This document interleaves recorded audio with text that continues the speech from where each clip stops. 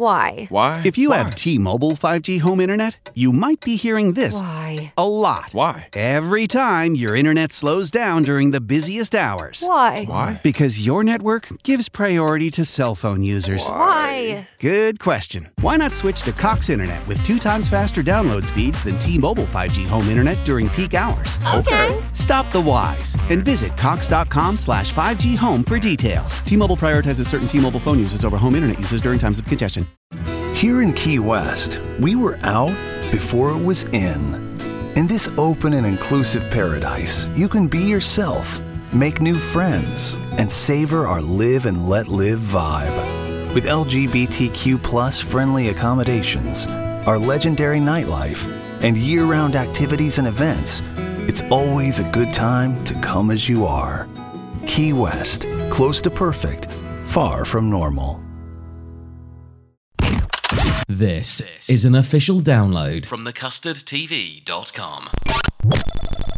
Hello everyone and welcome to another edition of the Custard TV podcast. It's a little bit of a special one today. We're looking at just the one programme, that being The Lord of the Rings, The Rings of Power. A bit of a disclaimer off the top though, this is the second time we're recording this because the first time someone forgot to press record. Me. Last time I did move to title. I don't know how you feel about this one, guys. Stuck in Middle Earth with you. Stuck in the Middle Earth with you. I like it, yeah. Yeah, Stuck in Middle Earth with you. Joining me today, as you've heard, Gary already, and Dawn's here as well. Self-proclaimed Hobbit, Dawn. Yes, that's correct. Well, I also enjoy a second breakfast, so maybe I'm a Hobbit.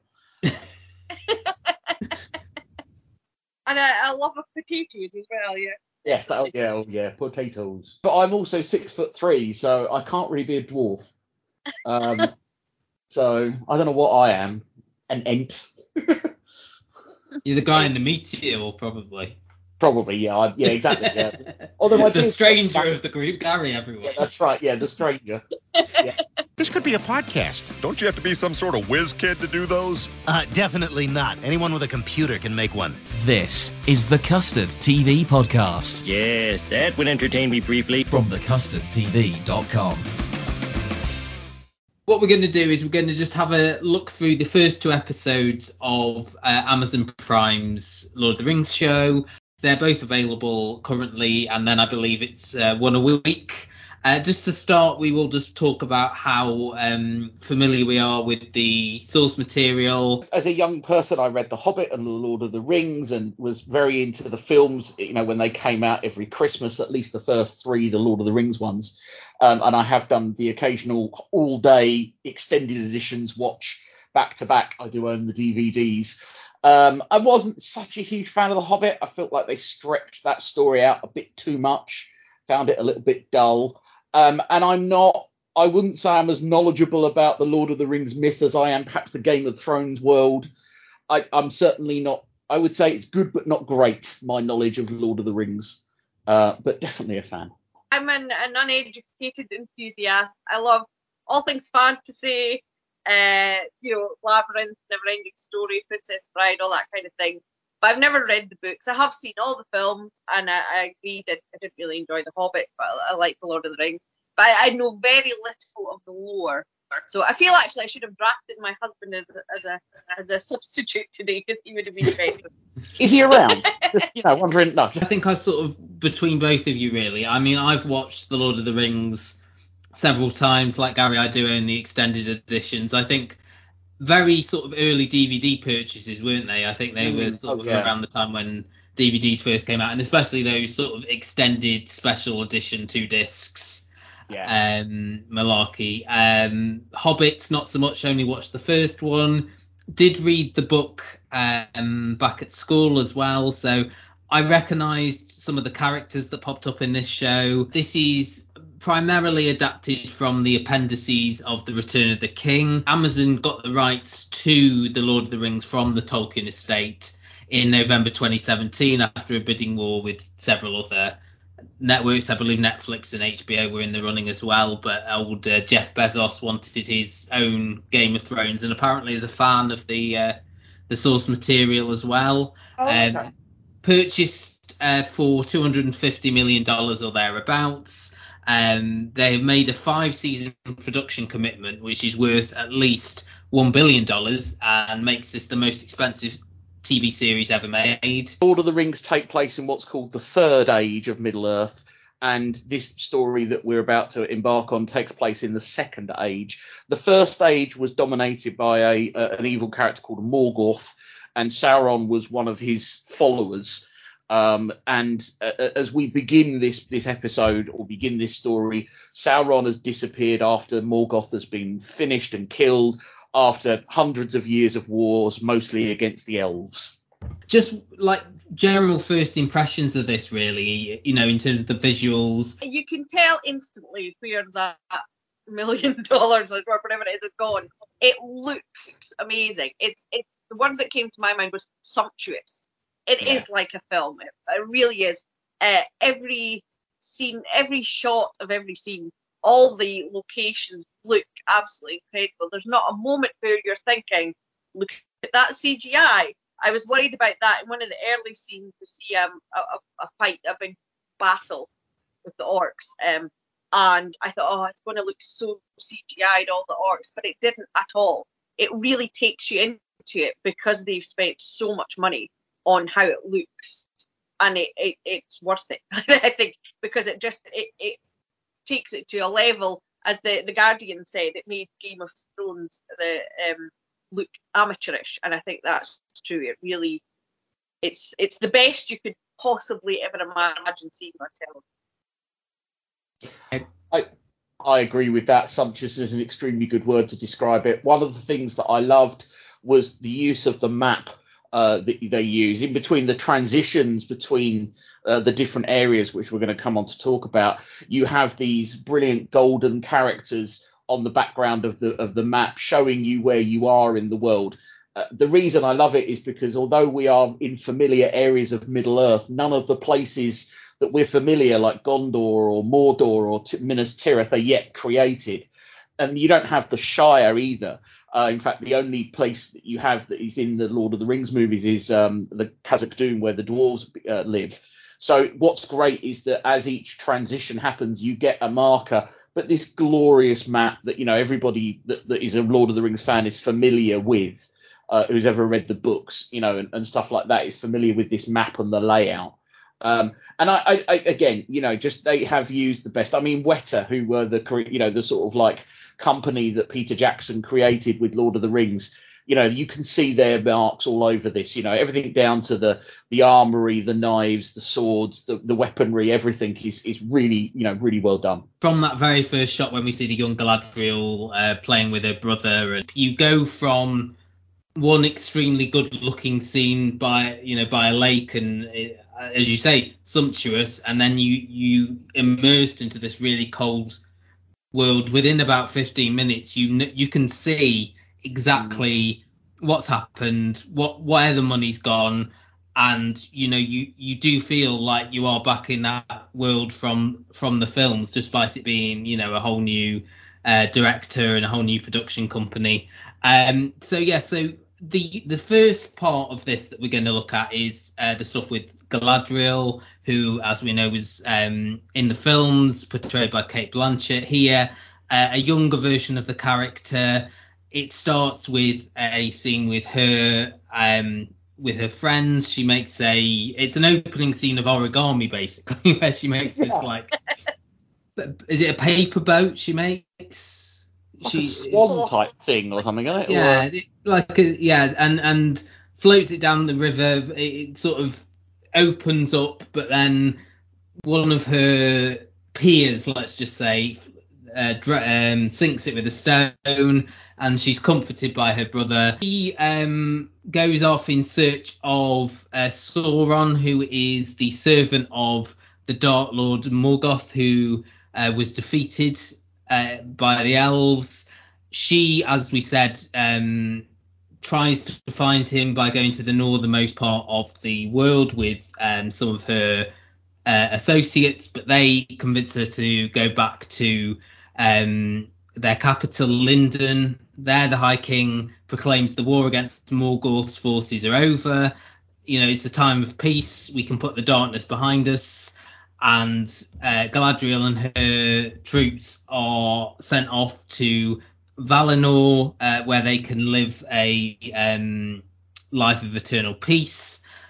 Towards the end of the episode, we see them on their ship, and as they're about to approach this bright light, Galadriel makes the decision that she isn't going to join her friends and jumps into the Sundering Seas.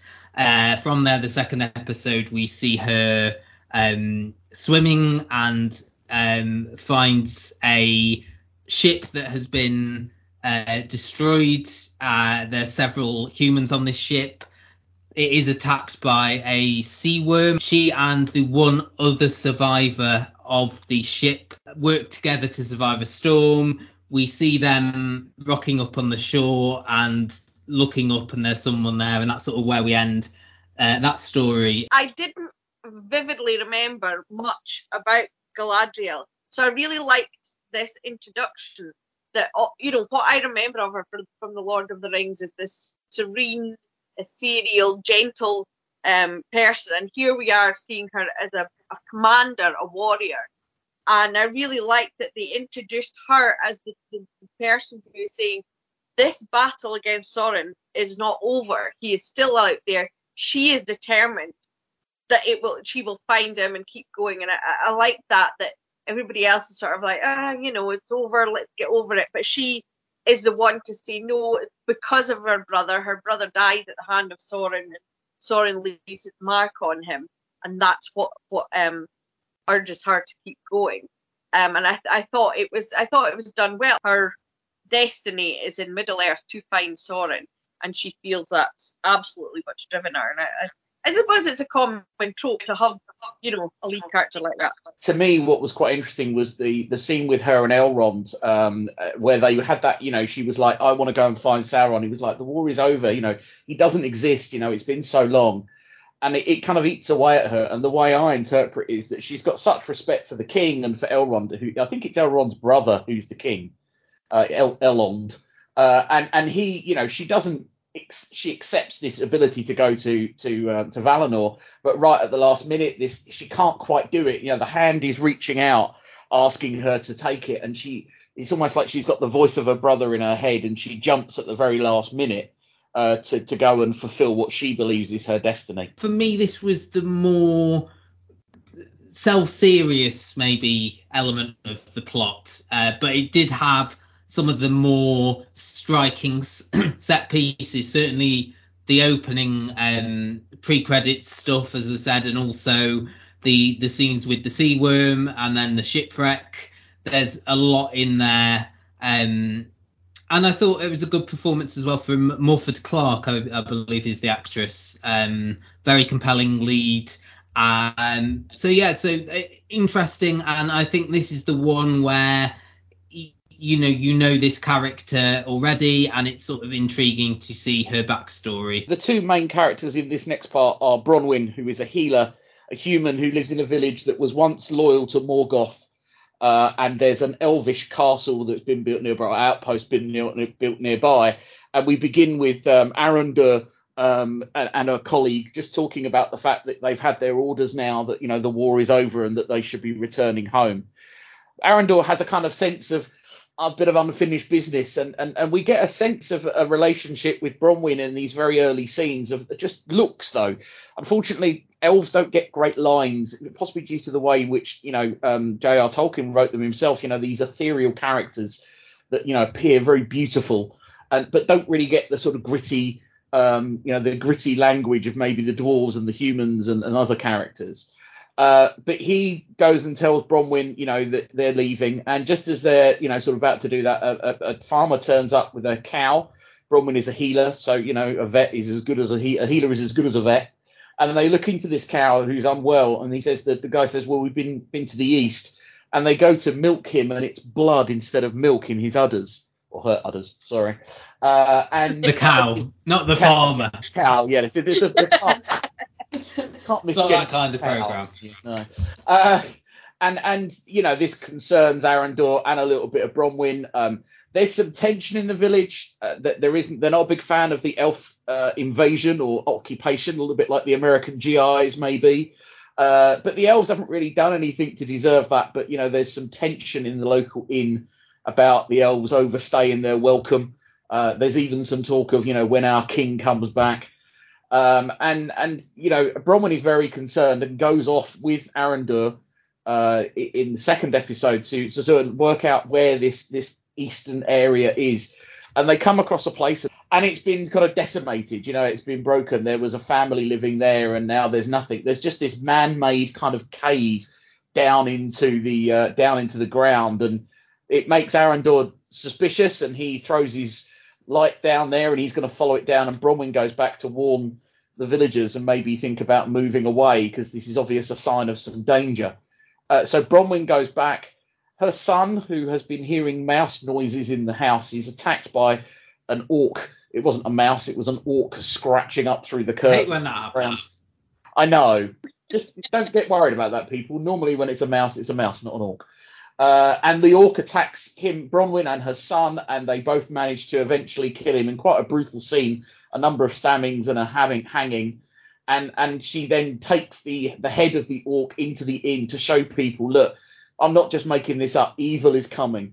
And at the same time she's doing that, Arundel is going down into these caves. There's an alien-esque moment when he's crawling through the caves with something chasing him.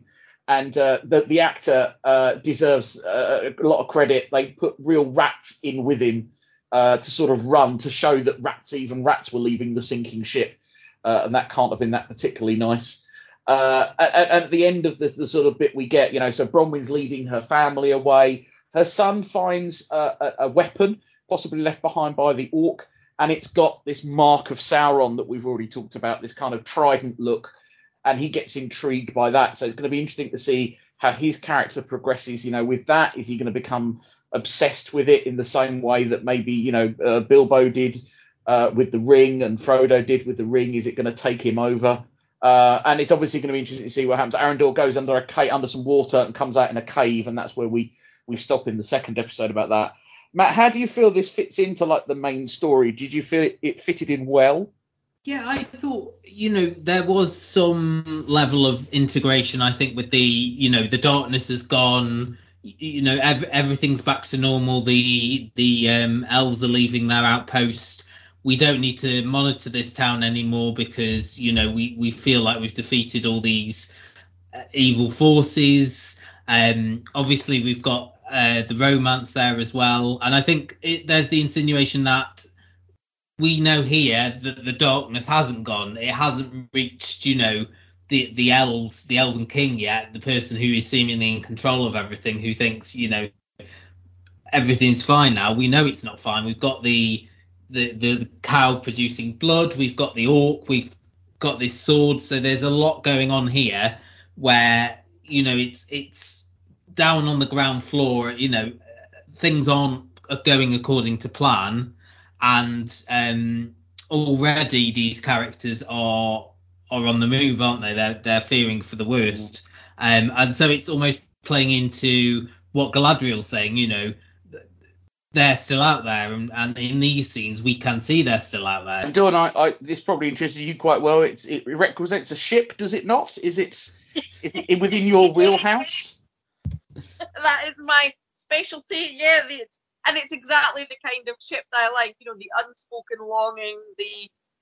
There's a scene where Arundel, when he thinks he's leaving, and she says to him, "Oh, say what you want to say," and he says, I've said it in many ways, many times, but with words. So obviously they haven't spoken about what they feel about each other. But I thought, are we made to wonder if he's the father of her son? Because there's a scene with her son and another local boy, and the boy is teasing him about his father. That it's clear that Theo doesn't know who his father is.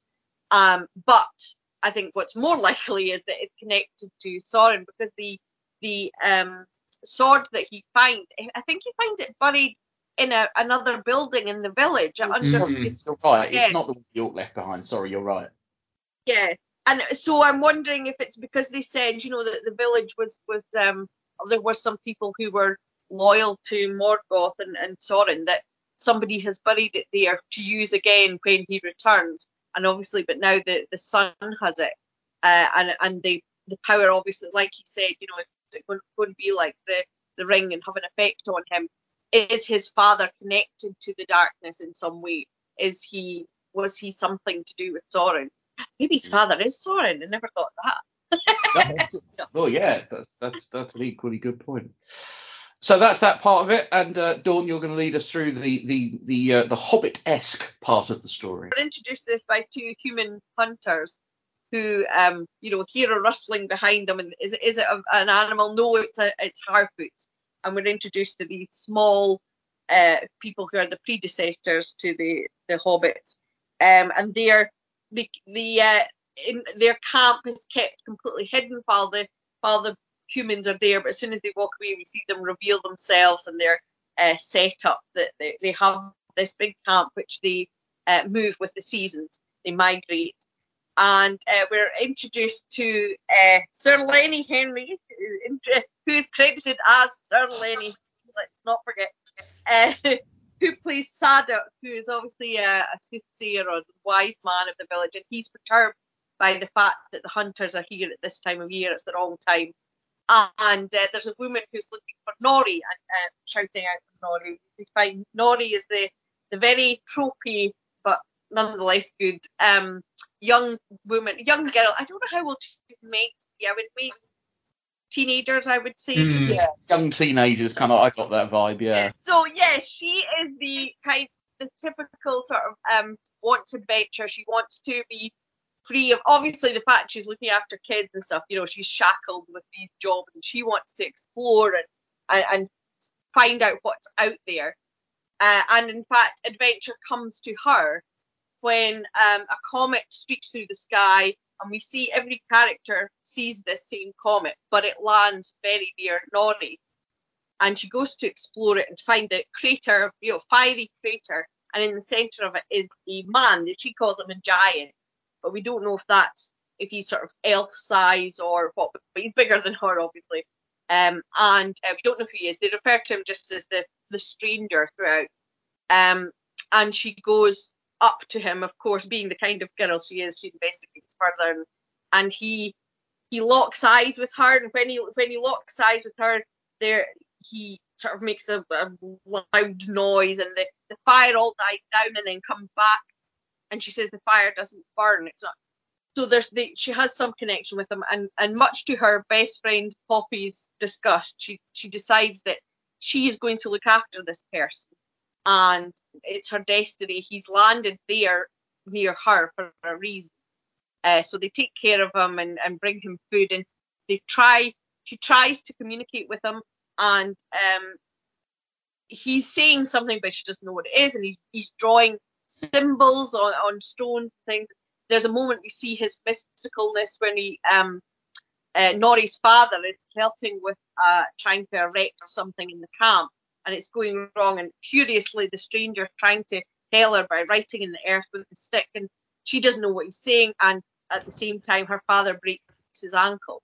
Why? Why? If you have T-Mobile 5G home internet, you might be hearing this Why? a lot. Why? Every time your internet slows down during the busiest hours. Why? Why? Because your network gives priority to cell phone users. Why? Good question. Why not switch to Cox Internet with 2 times faster download speeds than T-Mobile 5G home internet during peak hours? Okay. Stop the whys and visit cox.com/5G home for details. T-Mobile prioritizes certain T-Mobile phone users over home internet users during times of congestion. Judy was boring. Hello. Then Judy discovered ChumbaCasino.com. It's my little escape. Now Judy's the life of the party. Oh, baby, mama's bringing home the bacon. Whoa, take it easy, Judy. The Chumba life is for everybody. So go to ChumbaCasino.com and play over 100 casino-style games. Join today and play for free for your chance to redeem some serious prizes. ChumbaCasino.com. No purchase necessary. Void where prohibited by law. 18 plus terms and conditions apply. See website for details. And so obviously he has a connection. He can see things, whatever. And then, but because of her father's injury and all the other portents of doom that are happening, Lenny Henry's character says they need to move camp. It's time to migrate. So Nori goes to tell the stranger, and her and Poppy have lanterns full of fireflies. And when the stranger sees the fireflies, he breaks one free, and he then speaks to the fireflies and makes them, they form a constellation. And Nori realizes he is looking for this constellation of stars, and she's going to help him, though we don't know exactly how she's going to do that. But that's her destiny, and the adventure she's always seeked has come to her. To me, the hobbits are the heart and soul of any Lord of the Rings story. They are the underdogs. They are, not just because of their height, but because of their, they don't have abilities. They don't have long life. They don't have much in the way of weaponry. But, they are the heart and soul of the Lord of the Rings stories. And I feel that this is going to be the case here. These two lead characters, these two lead women, are very sympathetic towards this stranger in a way in which I'm guessing the rest of their village won't be when they find out. And what I think is intriguing is the fact that there's a lot of speculation about who this character is. As you say, he's only named as the stranger in IMDb or Wikipedia. And there's lots of speculation already that is this Gandalf, is this Saruman, is this Sauron, in fact. Lots of people guessing. The thing is that the wizards, the 5 wizards, don't really come into the Third Age, but of course this isn't an exact retelling of what's going on, so they could adapt this to be someone that we are familiar with in the Lord of the Rings story. And of course they're going to try and keep him secret from the village, because until they can be sure about what's going to happen, I think they're going to have to ask Lenny Henry's character help about the constellation. That's just going to cause him perhaps to be a bit worrisome about why they're asking all those questions. You can kind of see that scene where maybe someone follows them to where they're hiding the stranger to be discovered. I really like this. I think it was heartwarming and funny. That the hobbits are the light relief, and it was very enjoyable for me. Yeah, and I think this and the last part of the story that we'll talk about added some much needed levity for me. I think the bits we've talked about before have had the melodrama, have had the big action set pieces. The scenes here, although you do have the big set piece at the end of the first episode, where we have the meteor and it lands by the Harfoots and Nori obviously trying to solve this issue and communicating with the stranger. But I, as you say, you sort of feel like you're in this world. The musical cues are very similar to the musical cues from the films. Howard Shore is involved in this, but the main composer here is a man called Bear McCreary, who has certainly taken some of Howard Shore's notes to sort of, certainly with the Harfoots, how similar it is in terms of the music used when we saw the Hobbits. But yeah, I greatly enjoyed this. It's a bit odd seeing Lenny Henry here. He's probably the most known name, certainly for UK viewers. Markella Kavanagh, who plays Nori, really strong performance there. Really, it brings a lot of energy to it as well, which in certain parts is much needed when stacked up against some of the other performances. Yeah, really enjoyed these segments. I thought it's if you don't know the characters, you've got the cue that he is someone significant, whether it's Sauron returning or Gandalf or one of the other wizards. We know he's someone important because every character sees his comet pass through the sky, which tells us his arrival is changing something for everyone. And we don't know what it is yet, but that tells us he is going to be significant. And obviously that means that Nori's story is going to be significantly connected to everybody else's, including Galadriel, so that's a huge scale. So I think that was a well done introduction, to introduce somebody who's obviously such a huge character with a Harfoot, a young girl who obviously doesn't feel that she has anything important to do in the world, and now we know she's connected to something huge. We'll come on to the final bit of the story now. the DIY part of the story with Elrond. Elrond is summoned to assist a great elven smith who wants to build a new forge in a tower. He tells him he's the only person who's going to be doing it. He needs it done by spring. So Elrond thinks, I need some help here. I will rely on my friend Prince Durin, a dwarf prince. He journeys to Khazad-dûm, and he's met with apathy when he comes. He's hoping to be reunited with his old friend. Instead, he sort of gets his way in the door by a method where he wants to challenge Durin to some sort of duel which involves them smashing rocks. He loses this, but on the way out, he tries to sort of ascertain why Durin doesn't want to reconnect with him. Finds out that Durin's angry because he hasn't spoken to him in 20 years, hadn't congratulated him when he got married or when he had children. He convinces him to meet his wife and his kids, and by he tells him why he's there, and in turn Durin then goes to his father, the king, and sort of moots the possibility of them helping build this tower, this forge. I really like this. This is the most similar to Lord of the Rings, the films that you can get. You know, this is not only the location is the same, but also you've got recognisable dwarves and things like that. You've got names that have been talked about in The Hobbit as well. Durin was someone that was referred to. And it just feels very familiar. What I also loved was the little throwback that you had. There was a moment where they're standing outside, the two elves are standing outside, and he says, their hospitality is legendary. You know, we'll have buckets of mead and meat off the bone. And it's exactly the same wording that's used by Gimli when he's telling the Fellowship of the Ring when they get to exactly the same place before they go into to Khazad-dûm. So it has that kind of real nostalgia feeling for me for that as well. I wasn't a big fan of the Krypton factor. I must break more rocks than you, but it served its purpose. I really liked one bit I really liked in this is they showed the clipping of a tree that was an elvish tree. And even though we're down hundreds of feet down in the mines, we are, you've got a tree that because it has light can thrive. And I don't know, they just kind of really filled me because, trees are very important. You've got the Ents in the Lord of the Rings and you've got the Silmarillions, the Silmarils and the trees themselves. It was just the most nostalgic part of the show. You feel at home when you see the dwarves because you go, okay, I know this. I know their culture. I know them. And I really liked that we had that scene with Durin and his wife Disa and the kids. It made it very human, very that whole catching up with an old friend, and it shows that Durin, although there's something going on that we don't know what it is, there's some secrecy that Durin and his father are worried about whether the elves know about.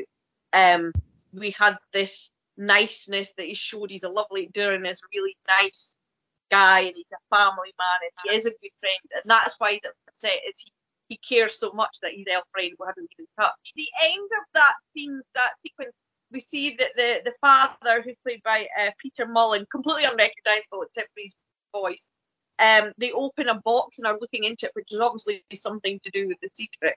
But I don't know. We don't know what it is. I liked the relationship between Elrond and Durin, between Durin and his wife, another very strong female character in there, basically wearing the trousers or whatever dwarves wear. Breeches, I think. The breeches, yeah. In that family, I again the detail of the sets of the underground world of these dwarves, I thought was fantastic. Yeah, again a nice addition, a bit of a different setting and an interior rather than the exteriors we get a lot of as well. So it looks distinctive. So yeah, enjoyed the story and again like the intrigue there. So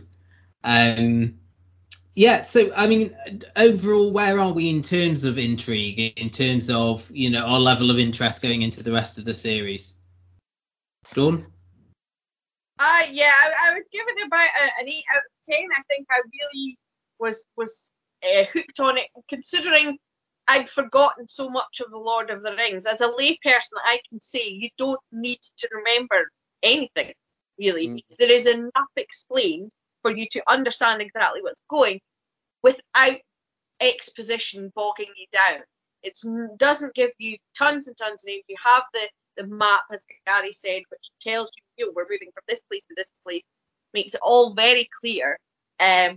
But you have these real human characters that you care about, like Nori and Durin and Bronwyn, that you feel interested in their story, whether or not it's part of the larger story and the bigger epicness.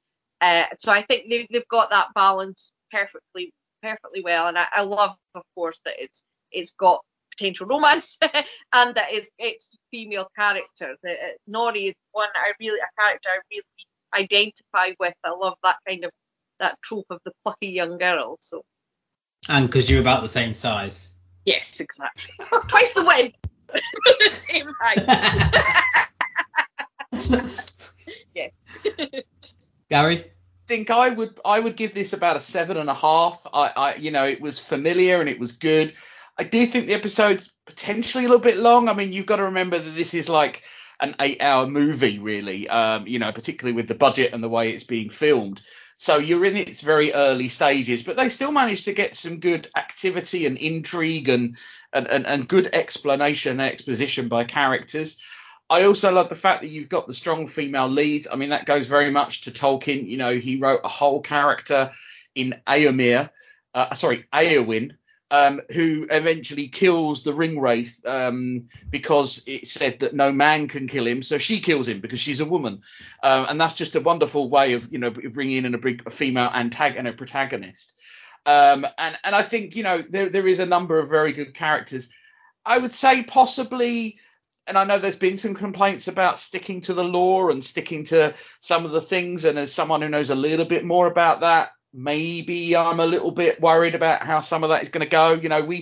We know where this story ends up. We know that, Sauron is beaten, and we know about the rings, and we know about all the things that happen, but we don't know how we're going to get there. And that's the journey that we're going to be on over these next 5 series that's been talked about. So maybe there's that little bit of trepidation as to why I'm not going to score it any higher. What about you, Matt?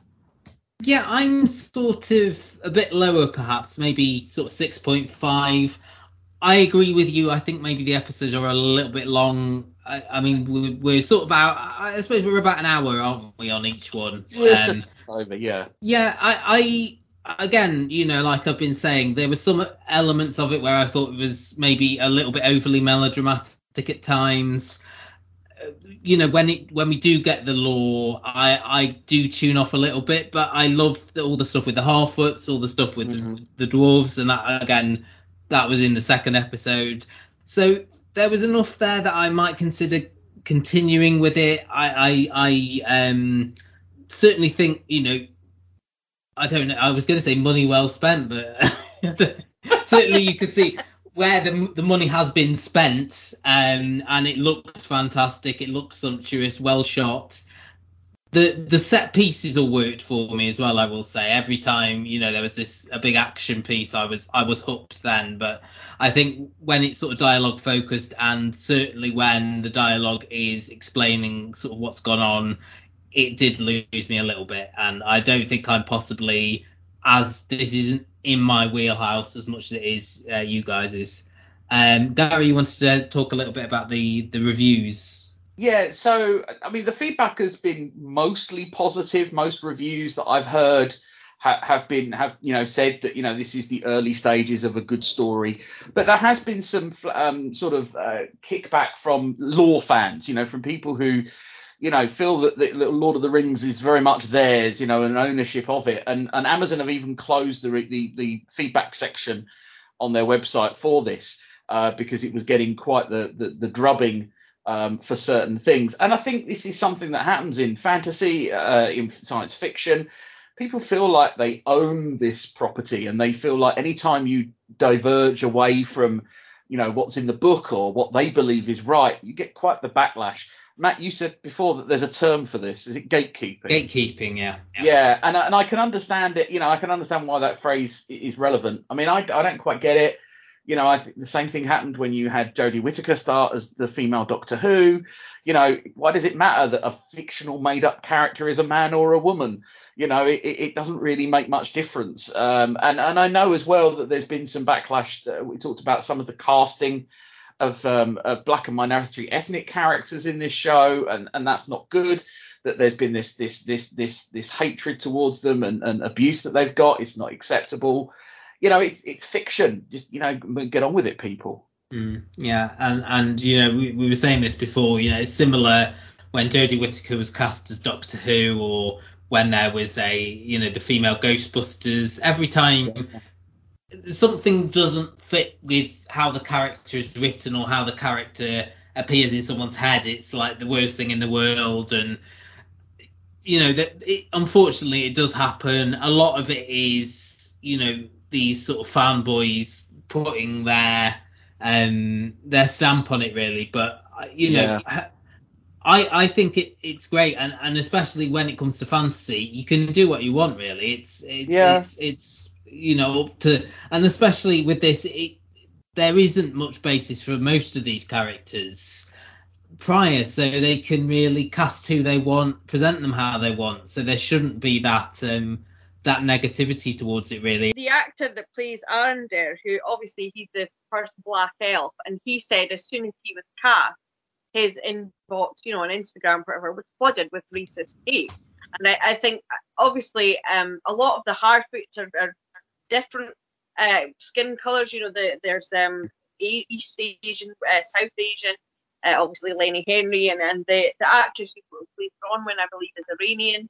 So there's so many ethnicities, and it's so important because it's about recognising, seeing yourself on screen. And for so long, science fiction and fantasy, especially fantasy modern science fiction, has been a white boys club, and it's important for there to be representation for women and black people and people of all ethnicities and disabled people to see themselves on screen and say that could be me. I can see myself, and then they will then be the next producers of fantasy and science fiction. They could be the next creators of it. So it's so important. As we're all saying, it's about representation, and it's important for the little girls watching, or the people of different ethnicities watching, to see their themselves on screen, and see, even if it is in a fantasy world, it's positive representation of minorities or of females, which, as Dawn said, you don't see as much of in science fiction. It is getting there, and I think actually in the case of this, the majority of the central characters are women and have, as I said before, have all got this agency about them, are slightly different, but are all motivated in their own way, and are really interesting, well-drawn, three-dimensional characters, which is something that I think this series can be proud of. Dawn, over to you. Yes. Yeah, the Shipyard UST we're still working our way through A to Z of shipping, but we stopped a little for a break to talk about spoilers, and something that's relevant with the Rings of Power is whether shows are dropped all at once or whether they're done weekly, what a big difference that makes to spoilers, and especially when it comes to ships and the creation of ships, how that affects them, and when is it good and when is it not good, when do you want to spoil it and say this is coming up, but then you don't want to say this is happening, so just getting the right balance. So you can find that on YouTube or on Spotify or any place you get podcasts. And we're on Twitter at the Shipyard UST, and I am Dawn Glenn too. Very good. Gary, anything to promote? Well, you can find me at The Gary Show, where I'll be posting about my dislike of female prime ministers, black Doctor Who's, and basically anything that's different to a white middle-class man running the world. No, this is not true. This is a lie. That might be very prevalent tomorrow. We're recording this on Sunday night. Female prime ministers. Yeah, exactly. So, no, I'm obviously joking. But if you don't believe me and you want to argue with me, come find me at The Gary Show at Twitter. I was like, come find me. My address is. Yes. Yes. Bring it on. No, Oh no. get there first. Every time I see the Gary Show, I have to start singing it in my head. Oh yeah. The Gary Show. The Yeah. Gary I Show. totally stole that as my theme tune when I used to do the podcast. What was called it? The Gary What was Show. that? I don't know that. What was It's it? Gary Shandling did a comedy show. It was called The Gary Show, and it was do yourself a favour, Matt. After this, look it up on YouTube and find the thing. I never knew it was a thing. I just thought it was your. Yeah. It's a thing. That's where I got it from. Yeah. See, I'm a little bit younger than you guys. That's probably why. Oh, you cut so deep. Tell us about the show, Matt. Tell us about your plugs. My plugs. So yeah, you can find me at Matt's TV Bites. The website is thecustardtv.com. And that is at Luke Custard TV. We, the Custard TV podcast, you can find us on all your podcast apps of choice. Please rate, review, subscribe.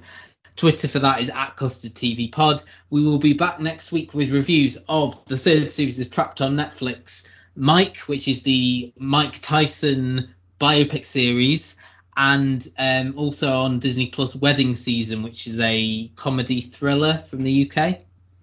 I hear that Mike Tyson documentary's got some real bite to it. Well, it's a drama, but yes. Also packs a punch. Thank you very much to Gary and Dawn for doing this twice today. I really do appreciate your time. I think if we do it third or fourth time, we'll get it right, yeah? Yeah. Well, this is the Two Towers now, so... Yeah, well done. It's the extended cut. But yeah, thank you very much. Thank you, everyone, for listening. Be back next week, and goodbye. Rate and review us wherever you find us. Search The Custard TV on YouTube, iTunes, and Facebook.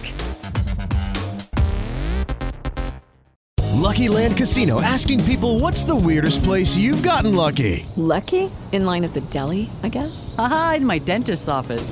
More than once, actually. Do I have to say? Yes, you do. In the car before my kids' PTA meeting. Really? Yes. Excuse me, what's the weirdest place you've gotten lucky? I never win and tell. Well, there you have it. You can get lucky anywhere, playing at LuckyLandSlots.com. Play for free right now. Are you feeling lucky? No purchase necessary. Void where prohibited by law. 18+. Terms and conditions apply. See website for details.